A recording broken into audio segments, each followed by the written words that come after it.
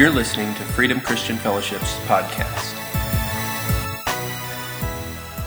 And he says it like this: "Now to him who is able to do exceedingly above anything that we can ask or imagine, according to the power that is at work within us through him," right? And so we see this beautiful passage where God actually gives us a promise that he wants to do more, but not just more like more than what we're used to right now, exceedingly more than we can ask or imagine. And so the first week of this series, I just kind of briefly talked about this idea of how many of us have bad imaginations, like we don't have these grandiose imaginations, because God's calling us into this place of opening up our imagination. If you say, listen, exceedingly more than you can imagine, you've got to have an imagination. You've got to be able to dream with God because he wants to do more than that. And then I talked about this. Some of us are just bad askers. I'm a bad asker. There's one thing left on the plate. You're at a restaurant with a group of people. You know, sometimes if you're with me, that will just sit on the table. The waiter will come and take it off the table. Why? Because you're afraid to ask for the last one if it's an uneven amount. You know what I'm talking about. Some of you are like, listen, that's me. I'm a bad asker. But God fixes both of these problems for us to bring us into our full fulfillment, into this more. He says, listen, by the power that's at work within me that I'm giving to you, I'm going to be given to do some things that are exceedingly above what you can even ask, so don't worry about it, or imagine. Allow me to dream with you, through you. I'm going to blow your mind, basically, is what God's going to say. And so this became the foundational stone on which we built this series on, of saying, God, we hear this beautiful promise, and we want the more, but how do we get there? How do we get there? It's not enough just to say this over and over again, but we have to have some steps. And I believe in this same prayer here in Ephesians chapter 3 that God actually gave us 4 steps to help us get into the more. And we started the first week about knowing God personally. I'm sorry, some of you have heard me say this every week, but it's good to hear again. In Ephesians 3, verse 17, the Apostle Paul says, so that Christ may dwell in your hearts through faith. And to know God personally, it starts with the salvation of receiving him as your Lord and Savior, as the one who reached down into your sin and pulled you out through the sacrifice of his body and his blood, the gift at the cross. Knowing that he overcame, that death couldn't hold him down, and because death couldn't hold Jesus down when we place our faith in him, then neither can death hold you down, and that means sin can't hold you down either.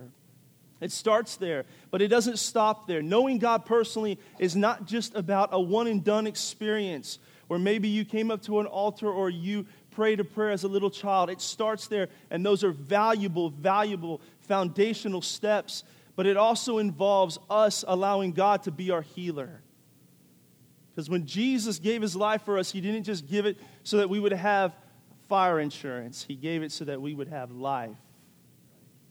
And so we have to allow Jesus to heal our heart and to heal our head. That he wants to take our broken heart and our broken thinking, he wants to heal it.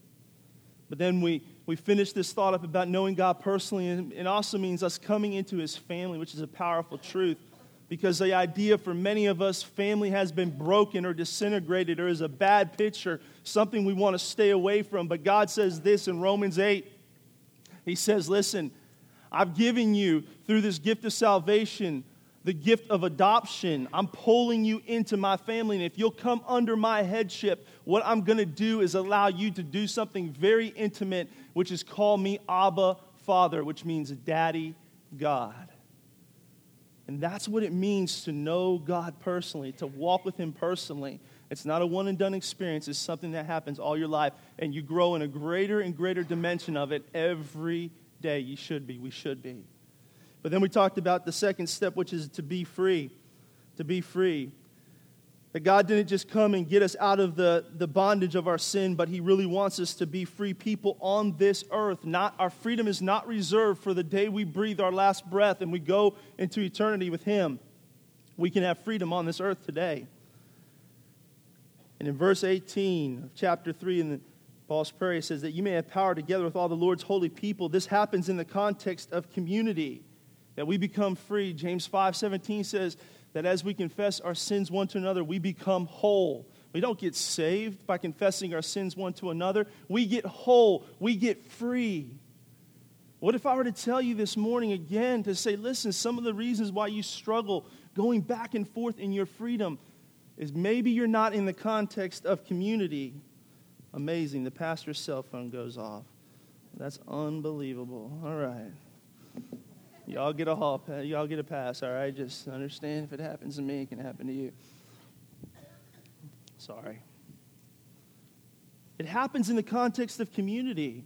You know why? It's because we're supposed to carry one another's burdens. We're supposed to speak the truth in love, and speaking the truth in love is a scary thing unless that you're in community and you love one another. When somebody's down, we're supposed to reach down and pick them up. We're supposed to prefer the weaker. All these things speak to freedom. But can I show you something else that's really cool? In Exodus chapter 6, and this is God's heart, because when he looked at the Israelites who were in captivity in Egypt for 400 years, he said this to Moses before he delivered them out of Pharaoh's rule. He speaks this and says, I will bring you out from under the yoke of the Egyptians, and I will free you from being slaves to them. Do you hear that? Because this is God's heart, and why the second step is so important to be free. Because what God said is this. He says, listen, I'm going to get you out of the captivity, and it's a wonderful thing to be free. To know that somebody's not going to whip you and beat you if you mess up. To know that your day tomorrow is going to be a day of freedom. That's a wonderful thing. But God also knew that over 400 years, these Israelites, they weren't just slaves. They began to think like slaves. And that's a problem. And it translates down to us today. And this is a reason why God makes us free, and only Jesus can make us free indeed. It's because even when we come into the salvation experience, sometimes we can still live according to the patterns of our past. And there's nothing worse than having the full benefits of a son or a daughter but living like a slave. If you don't believe me, read the prodigal story. Look at the older brother. But this is what God says, and this is what he says again in Ephesians 3, verse 18. But God spoke this to Moses and said, listen, I'm not just going to get you out from under the yoke of the Egyptians. I'm going to also free you from being slaves to them. Because I'm calling you someplace. And then we talked about our third step last week, which is to be fulfilled, that God makes us fulfilled. And isn't it interesting that we can't be fulfilled until we're free? And that freedom comes when we know him personally. See the batting order? Starts with having a relationship with him, and then it comes to walking in freedom, and then we understand fulfillment. And what is fulfillment? See, we're going to seek to be fulfilled by something. It's within us. We were created that way. But the only thing that will really fulfill us is understanding our part in the body of Christ. What we are at an A+ at. What God designed you to be the very best at. And believe it or not, some of you don't even believe that about yourself. And I just want to take a second and say, listen, that's just a lie. That's a lie from the enemy. See, when God created you, he knew when he was going to put you on the earth, and he knew what he designed you for, and it was to do something powerful that only you could do. And in 1 Corinthians chapter 12, we talked about how God fit the body together, that he doesn't give preference against, he doesn't value the mouth over the thumb, or the thumb over the toe, or the toe over the armpit. And the body doesn't fight. Inside of that, they don't seek that. But when something is weaker, they reach down and they prefer what is weaker. And it's this beautiful picture of how we're supposed to walk in fulfillment. And it can be summed up like this. When we understand that we were designed to be an A+ at something, you'll begin to have value. And as you use your value to serve somebody else, you will find fulfillment. Listen, hear that, please. Because it's not just simply about you finding out what you are amazing at and what you're designed for, but using that to bless somebody. And this is why the body of Christ is the only place that brings true fulfillment. Because what will happen is we'll seek to fill that void with stuff, with people, with position, and it's never enough. It always falls short. But when we say, God, this is what, and understand, and the Holy Spirit gives us a little bit of revelation, this is what you created me to be. And you begin to use that to serve somebody else, you begin to find true fulfillment. That's why here we have the growth track to help you find that. And in the back this morning, there is a sign up for that. It's 4 weeks. Some of you have been through it. But on the 3rd week, something amazing happens. We talk about what we're about as a church. We talk about our vision of the church. We talk about some of the foundational things you got to have. We are a Spirit-filled church. There's certain things we believe. That's okay if you're not there, but it's who we are. But on the third week, we say, listen, we're going to help you find out what you are an A+ at. We take some of these just simple things, a few tests, but these things that help uncover what you're an A+ at. And here's why I'm telling you this. Because if you stop at freedom and you don't step into fulfillment, you're not getting to the more. God wants you to go to the more. And so what you have to do is you have to keep taking a step. So some of you have drank from the cup of freedom and you've got it. Now it's time to take a step in the cup of fulfillment. And today we're finishing up this series by talking about the final cup, which is making a difference. And this is where we come back around to verse 20 in this prayer that Paul prayed in Ephesians chapter 3. It comes full circle. And we encounter, when we make a difference, the God who is able to do immeasurably more than we can ask or imagine. And really, the main message today is go for it. Go for it. When you know there's nothing like living a life where you have a personal, intimate relationship with God, you walk as a free person, you understand what makes you fulfilled, and then going for it. Then going for it. So we're going to talk about that this morning. Going back, and I need to go back to Exodus, where God spoke to Moses, and the reason why is because each one of these four things can actually be seen if we were to celebrate a Passover Seder with a Jewish family. If we were to sit down around Easter and celebrate a Passover Seder with a Jewish family, they would drink from 4 cups. And they're all found in Exodus 6 through 8. But the last cup would be called the cup of praise. And this is what we're calling it to make a difference. And I want to show you this. If I can read this to you, and it should be on the screen. Exodus 6, 7, and 8. God spoke this to Moses and said, I will take you as my own people, and I will be your God. Then you will know that I am the Lord your God, who brought you out from under the yoke of the Egyptians, and I will bring you into a land I swore with uplifted hand to give to Abraham, to Isaac, and Jacob. I will give it to you as a possession. I am the Lord. This is the cup of praise, and this is what God spoke to Moses, and this is what God spoke to the church, to us in Ephesians 3:20, to him who is able to do exceedingly more. This is the cup of praise. And what this cup literally means is Hallel. The cup of praise means Hallel. It's where we get our word hallelujah from. But let me tell you what the word Hallel means. So the next time you say hallelujah, you get a better context for it. And it becomes a deeper revelation for you. Hallel means to celebrate, to boast, or rave as an exclamation of victory after one has experienced a level of fulfillment. See, Hallel or praise is not a one-time thing. It's not a Sunday morning thing or a Wednesday night thing. Hallel is a lifestyle. And this is what God is asking us in the final cup. He's asking us to drink from, to say, listen, as we choose to drink from this cup of praise, we're allowing the testimony of God to become something that comes out of us as praise. What's interesting about this final cup here is that it serves a value here on earth today, but it also has a prophetic implication. When all things are said and done at the marriage supper of the Lamb, after all things have been settled, the Scripture tells us that we'll sit down and we'll celebrate and we'll drink from this cup of praise again. And what does that mean for us? It has a very significant value for us. It means this, that God is a God of completion. And it begins to radiate this powerful truth that when God gives us something, when He sets a promise in our hearts, when He gives that to us, He completes it.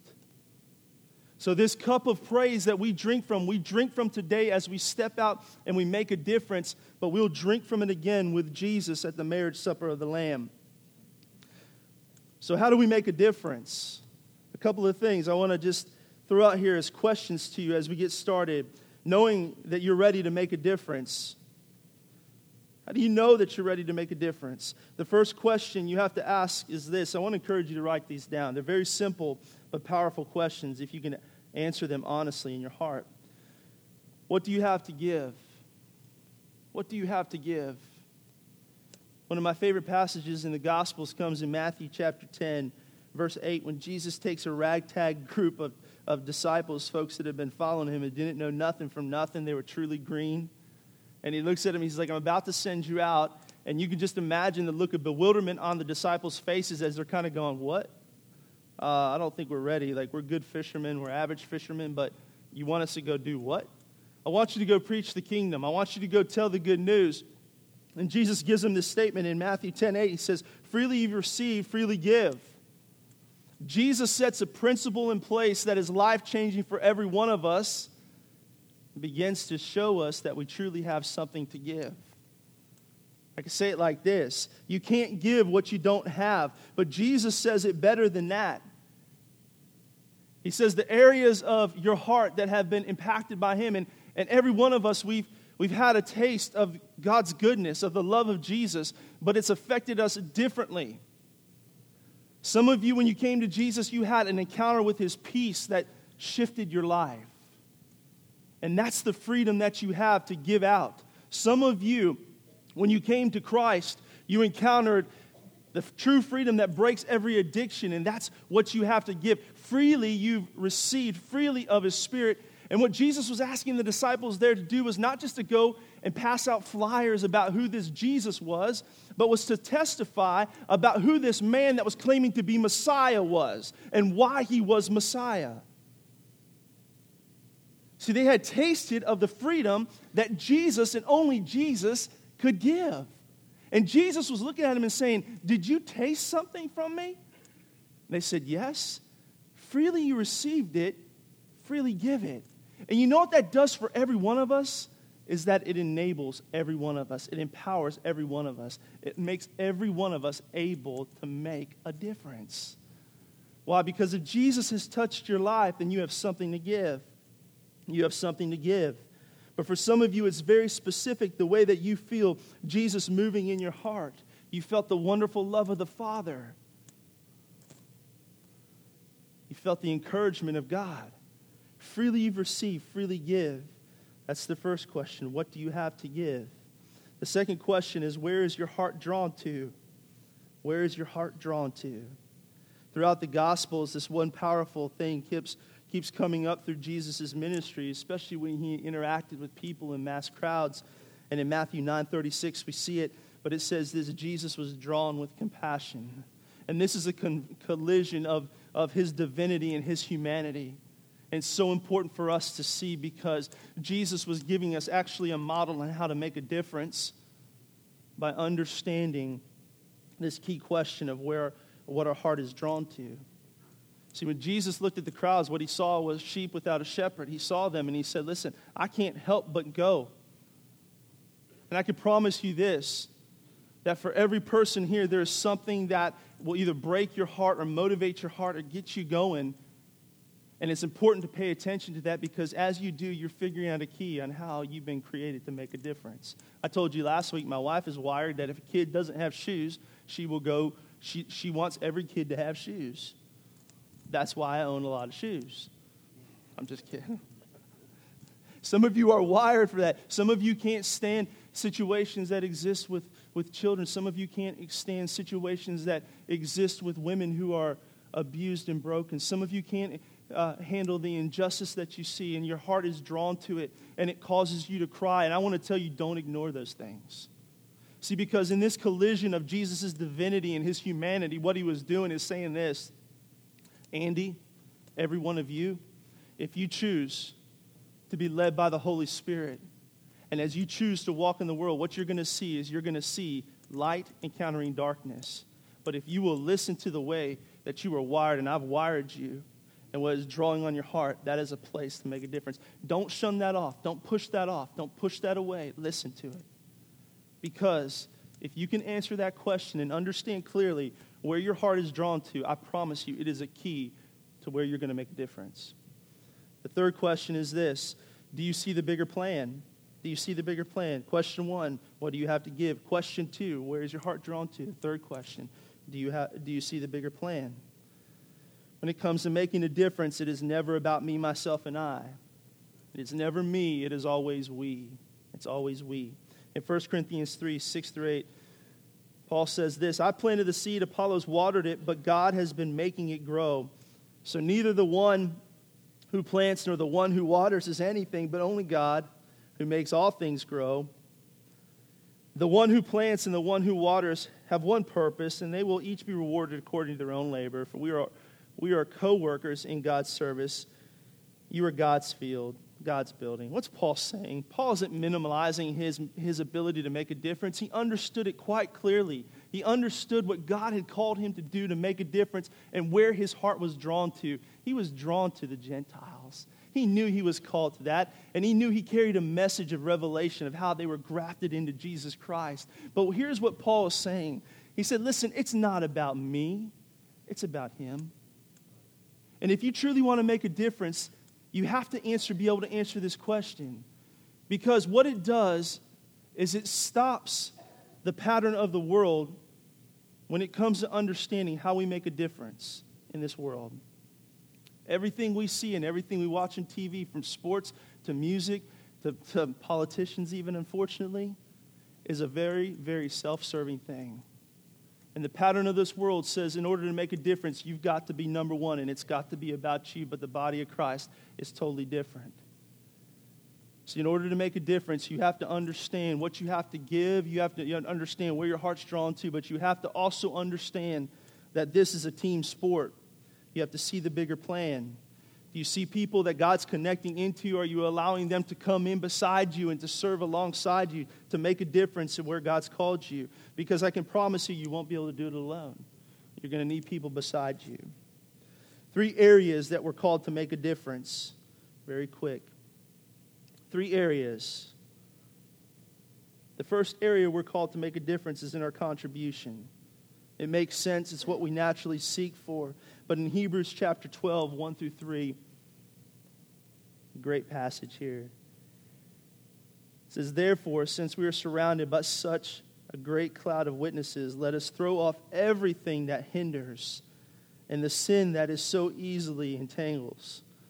And let us run with perseverance the race marked out for us, fixing our eyes on Jesus, the pioneer and perfecter of our faith.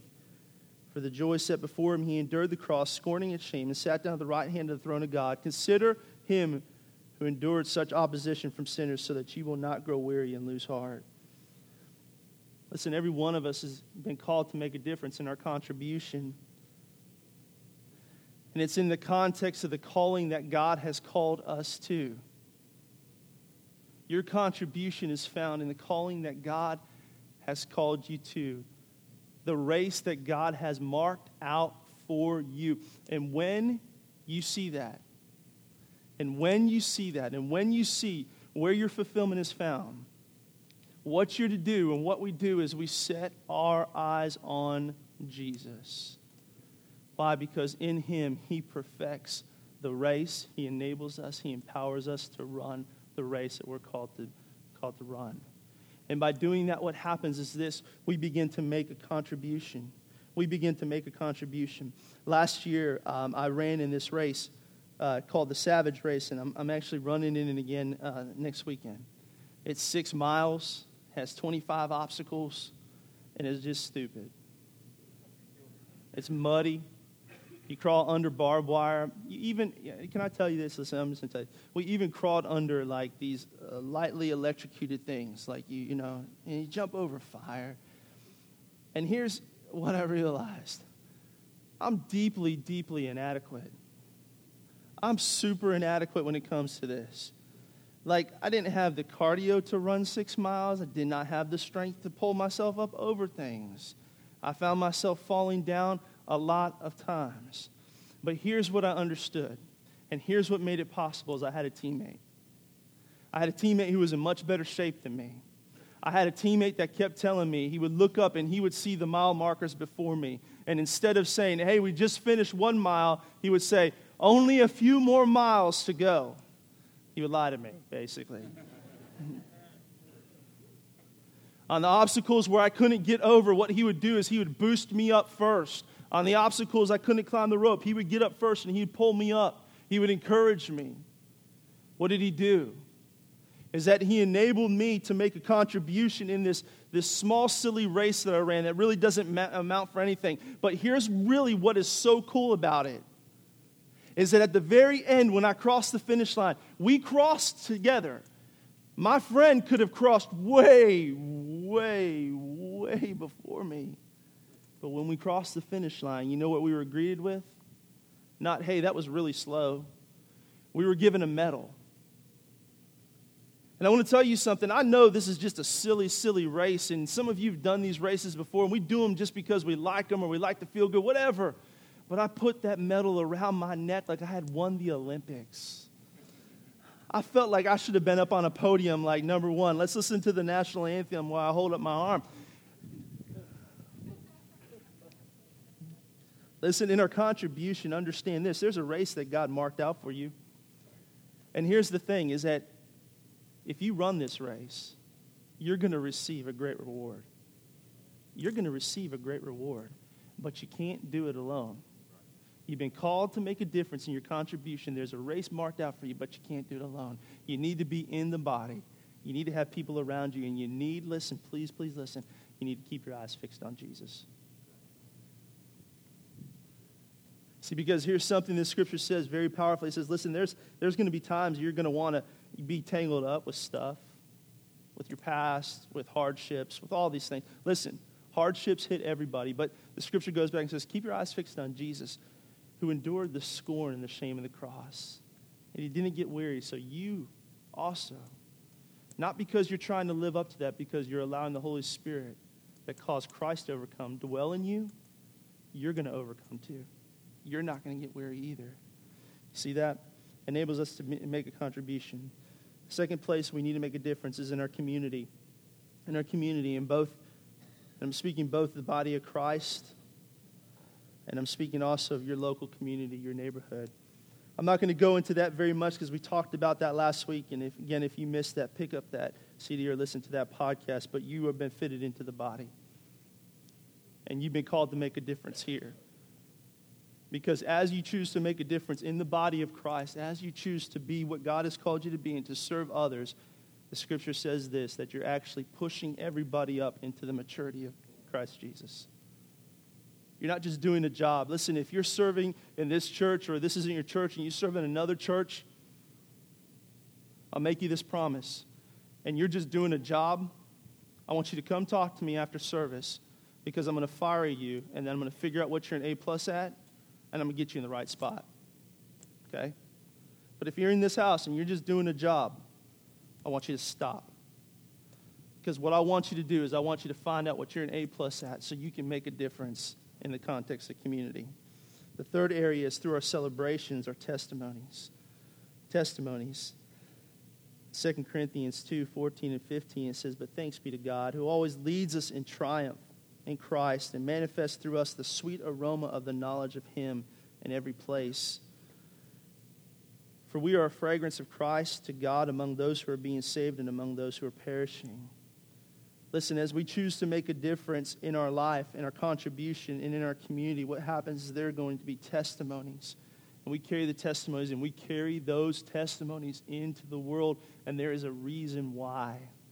Because the Scripture says they're an aroma. They're an aroma that brings life, and they're an aroma even, listen, that reminds people that their life is stuck in a pattern of death, and to pull them out of that place. We carry that, and we should celebrate that. You should celebrate the testimonies in your life. You should carry them and seek to make a difference through them. So finally, as we wrap this up, Jesse, come on up, bud. How do we do it? How do we put it all together? A couple of things. We do it by faith. That's way too general for what we need right now. So let me break this down just a little bit more. In Hebrews chapter 11, there's this amazing chapter that God puts in there to show that He uses ordinary people because it's an all-star cast of who's who in faith. Read about men and women who did amazing things that made a difference. But you know what? They were just ordinary people like you and I. But they chose to believe God by faith. And God allowed them to do supernatural things.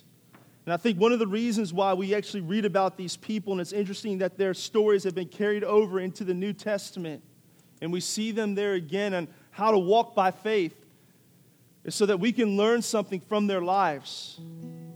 Something that can help us and empower us to make a difference. So just a couple of things really fast. How we put it all together. In order to make a difference, number one, you have to move past the fear of man. You have to move past the fear of man. The fear of man is fearing what man thinks more than what God has called you to.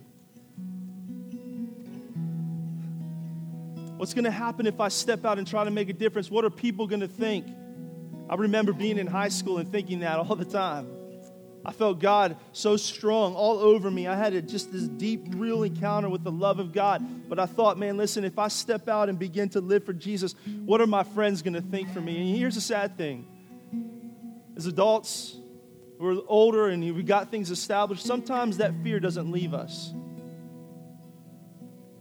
And so it keeps us quiet when God tells us to speak. It keeps us timid when God tells us to move. And see, here's one of the things that we learn, and we learn this from Noah in Hebrews chapter 11. See, because Hebrews 11:7 says this, by faith Noah, when warned about the things not yet seen, in holy fear built an ark to save his family. By his faith he condemned the world and became heir of the righteousness that is in keeping with faith. Now, here's what's amazing and beautiful about this passage. Because we know several things, that Noah built this in spite of being ridiculed. Noah built the ark in spite of being rejected, in spite of looking like a fool to everybody around him. But the scripture says this, that he did it because he had holy fear to God. Meaning this, he feared God more than he feared the fear of man. And by doing so, he did something very powerful. And it seems harsh, but I want you to hear it. It says, by doing so, he condemned the world. What did he condemn? He condemned the God of this world that tries to trap us in the fear of man. And there's very few times that we see one single act that is a bridge in the Bible. Let me explain that really quick. With Adam, we see a bridge. In his sin, it brought sin into humanity. In Jesus Christ, we see the best bridge, because through his act and his selfless act at the cross, he redeemed humanity. But we also see a bridge in Noah, because that ark became a covenant of God's promise for creation to say, I still love you, man, from God's mouth. And he said that. And in this movement, in this one move where Noah in obedience rejected the fear of man and he became obedient to the fear of God, he made a difference to establish the covenant for you and for me. You see that? Number 2, don't be afraid to step out and go. Don't be afraid to step out and go. Hebrews 11:8, we see this through Abraham. It says, by faith, Abraham, when called to go to the place he would later receive as his inheritance, obeyed and went, even though he did not know where he was going. How amazing. I think this is the one thing that I see that stops folks from making a difference so much, is that they're really, really afraid to step out and go. You know what God's called you to. Step out and go. What's going to happen when I do? You know what? I don't know. But I know the one who promised you is faithful. And I also know this whole irrational fear of mistakes, making mistakes, is nonsense. Because the one who called you, the Bible says this, is a very powerful thing, that his gifts and his callings are without repentance, meaning he doesn't remove those off of you. So even if you stepped out and maybe you just got it a little bit wrong, but yet you trusted God and you stepped out into something and you realize, well, it wasn't quite there. I'm going to get back. Instead of being afraid to step out again. Why? Because the one who promised is still faithful to do it. He didn't rescind the promise because you stepped out wrong. He's big enough for your mistakes. Step out and go. Step out and go. Third thing, keep your eyes fixed on the promise, not the process. Abraham also teaches us this. In Hebrews 11:17, it says, by faith, Abraham, when God tested him, offered Isaac as a sacrifice. He who had embraced the promises, was about to sacrifice his one and only son. This was a powerful encounter that Abraham had to face when God said, march up that mountain and take Isaac, and I want you to sacrifice Isaac on the altar. See, God understood that it was never his intent to sacrifice Isaac. That's why he had a ram in the thicket. But here's what he wanted Abraham to do, is not get lost on the process, but to keep his eyes on the promise and the one who promised. See, because the scripture tells us this, that Abraham considered he who had given the promised son Isaac in his old age to him and Sarah, but didn't just give him a son. Listen, it wasn't just about Isaac. He said, I'm going to make you the father of a nation like the sands on the sea.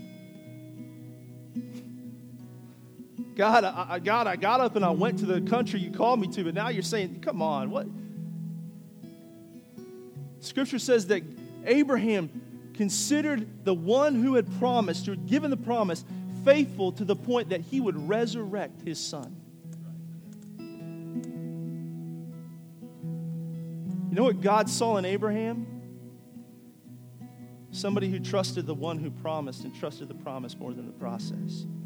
If you're going to make a difference, you have to trust the promise. You have to keep your eyes on the promise and not the process. Why? There's going to be knocks in the process. There's going to be things that you're going to hit that are going to feel like walls when you step out to make a difference. But if you keep your eyes on the promise, you will not fail, because the one who's promised is faithful. Number 4, we only got 2 more. Never give in to fear. Never give in to fear. This is what Moses teaches us in Hebrews 11:27. By faith, he left Egypt, not fearing the king's anger. He persevered, listen to this please, because he saw him who is invisible. Wow. Don't give in to fear. Don't give in to fear. And listen, that's just a word of the Lord for some of you here this morning. We're thinking about stepping out, or you're stepping out, you're pursuing something God's called you to. Don't give in to fear. Don't give in to fear. Anchor yourself in the love of God. The scripture tells us that the perfect love of the Father drives out, casts out fear. Push into the love of God. Don't give in to fear. Don't give in to fear. Resist fear. I'd even be as bold to say this, that if some of you are facing fear today, if it specifically pertains to you stepping out and making a difference, understand this, that you're on the right course. Push into the love of God and keep going. Push into the love of God and keep going. I know I'm talking to somebody this morning. The last one is this, is that our past does not dictate our future. The greatest lie the enemy will tell you in order to make a difference, some of you are on the cusp of stepping out to make a difference, and they're going to say, hey, enemy's going to whisper in your ear, you know who you are, you know what you've done. Don't let your past dictate your future. And this is the one I love probably the most. Rahab teaches us this. In Hebrews 11:31, by faith, the prostitute Rahab. Stop. God wasn't including the word prostitute in there to demean Rahab. He was including it in here because he wanted us to see something. That when you choose to look past your past and not let your past dictate your future, and you step out to make a difference in faith, you're going to do something. Because here's the word of the Lord for you if that's you. The thing you're afraid of in your past, if you'll walk through it understanding what God's called you to be, I can promise you there's somebody in your future that needs to know that you overcame whatever you overcame in your past, and it's going to set them free too. I love this one because it's probably the numero uno lie of the devil. He looks at you and he goes, you can't do it because you failed. You're a failure. And here's what you got to say back. Hey, Hebrews 11:31. By faith, the prostitute Rahab, because she welcomed the spies, was not killed with those who were disobedient. She honored God. She saw past her past. She recognized this opportunity to make a difference. She sensed what God was doing. And instead of saying, I'm just a prostitute, I just have failures, I can't step out and do this, she said, I'm going to go for it. And the scripture says that when everything else crumbled around Jericho and fell, she didn't. God made her a fortress. Oh, man. Oh, I don't think I said anything good this morning, but that was good. So, all right. Amen. So here's how we make a difference. Move past the fear of man. Don't be afraid to step out and go. Keep your eyes on the promise and not the process. Never give in to fear. And don't let your past dictate your future. Let's stand to our feet.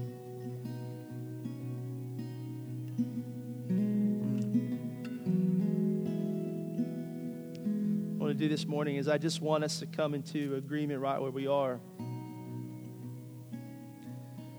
I understand that some of you are in a place right now where you are saying, listen, I know this to be true, but I feel this, and this, and I just want to come into agreement with you that those things are not going to stop you from making a difference.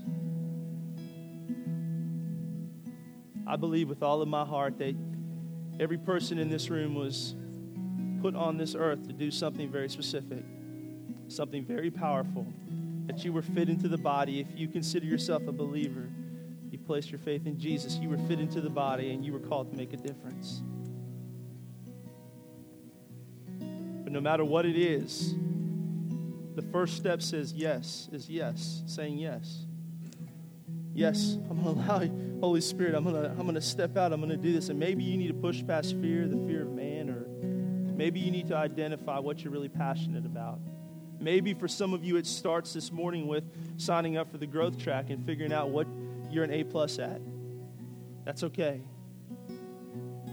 Maybe this morning you don't know Jesus Christ as your Lord and Savior.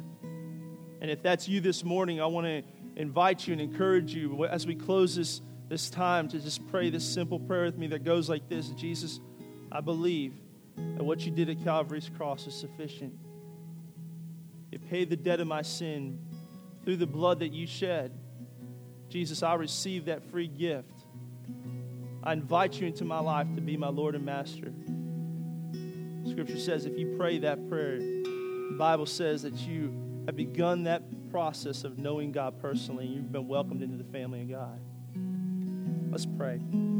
Father, I thank you this morning, Lord, as I look just out across, Lord, the folks that are here. I thank you, God, that in this room, you called every one of us to make a difference, God. And I thank you, Lord, for the corporate agreement that we have in this place right now to say, God, we say yes to what it is you're calling us to do. We say yes. We say yes. Lord, we just break right now any kind of fear, the fear of failure, the fear of man, fear of stepping out. We just break that in the name of Jesus. If that's you, just make a place right in front of you. If you maybe want to lift up your hands or just say, God, I just break fear off of me right now in the name of Jesus. Father, I just pray, Holy Spirit, I pray that you would just speak to every heart. Lord, that you would just release hope, the hope of a calling, the hope of your calling that you placed in them. Holy Spirit, just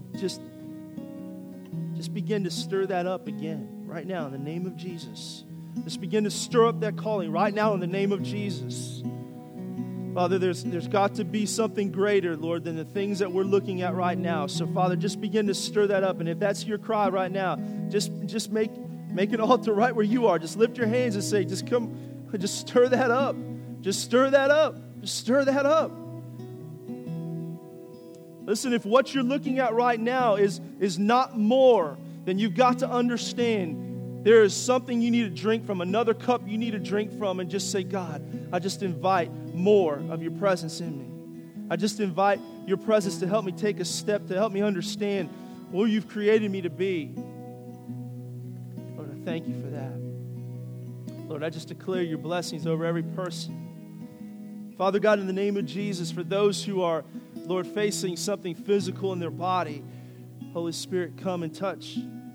be the healer right now in the name of Jesus, no matter what it is. If that's you, listen, I know this is a little unconventional right now, but just if that's you, just put your hand wherever it is. If you're believing the Lord for somebody, listen, I'm doing this because there's agreement in the room. Holy Spirit, come and heal. Come and heal right now in the name of Jesus. Come and set minds free right now in the name of Jesus. Begin to break the torment over minds right now. Father, thank you. Thank you. Thank you, Lord. We love you, Jesus. We love you, Jesus. Father, thank you for calling this house into the more. Lord, I thank you that it's always been the vision, Lord, to bring this house into the more, Lord. You're bringing it into more. It's always been in the more, God. You're going to continue to bring it into the more. Lord, every person here, Father, we thank you and we love you in the name of Jesus, we pray. Amen. Amen. Amen. Hey, but listen, we love you so much today. If you need prayer for anything, come on up to the altar. We'll have some folks that will be willing to pray for you. We love you. If you're not connected into a life group, make sure you do that. Or if you want to sign up for Growth Track, we look forward to seeing you next week. Have a great week.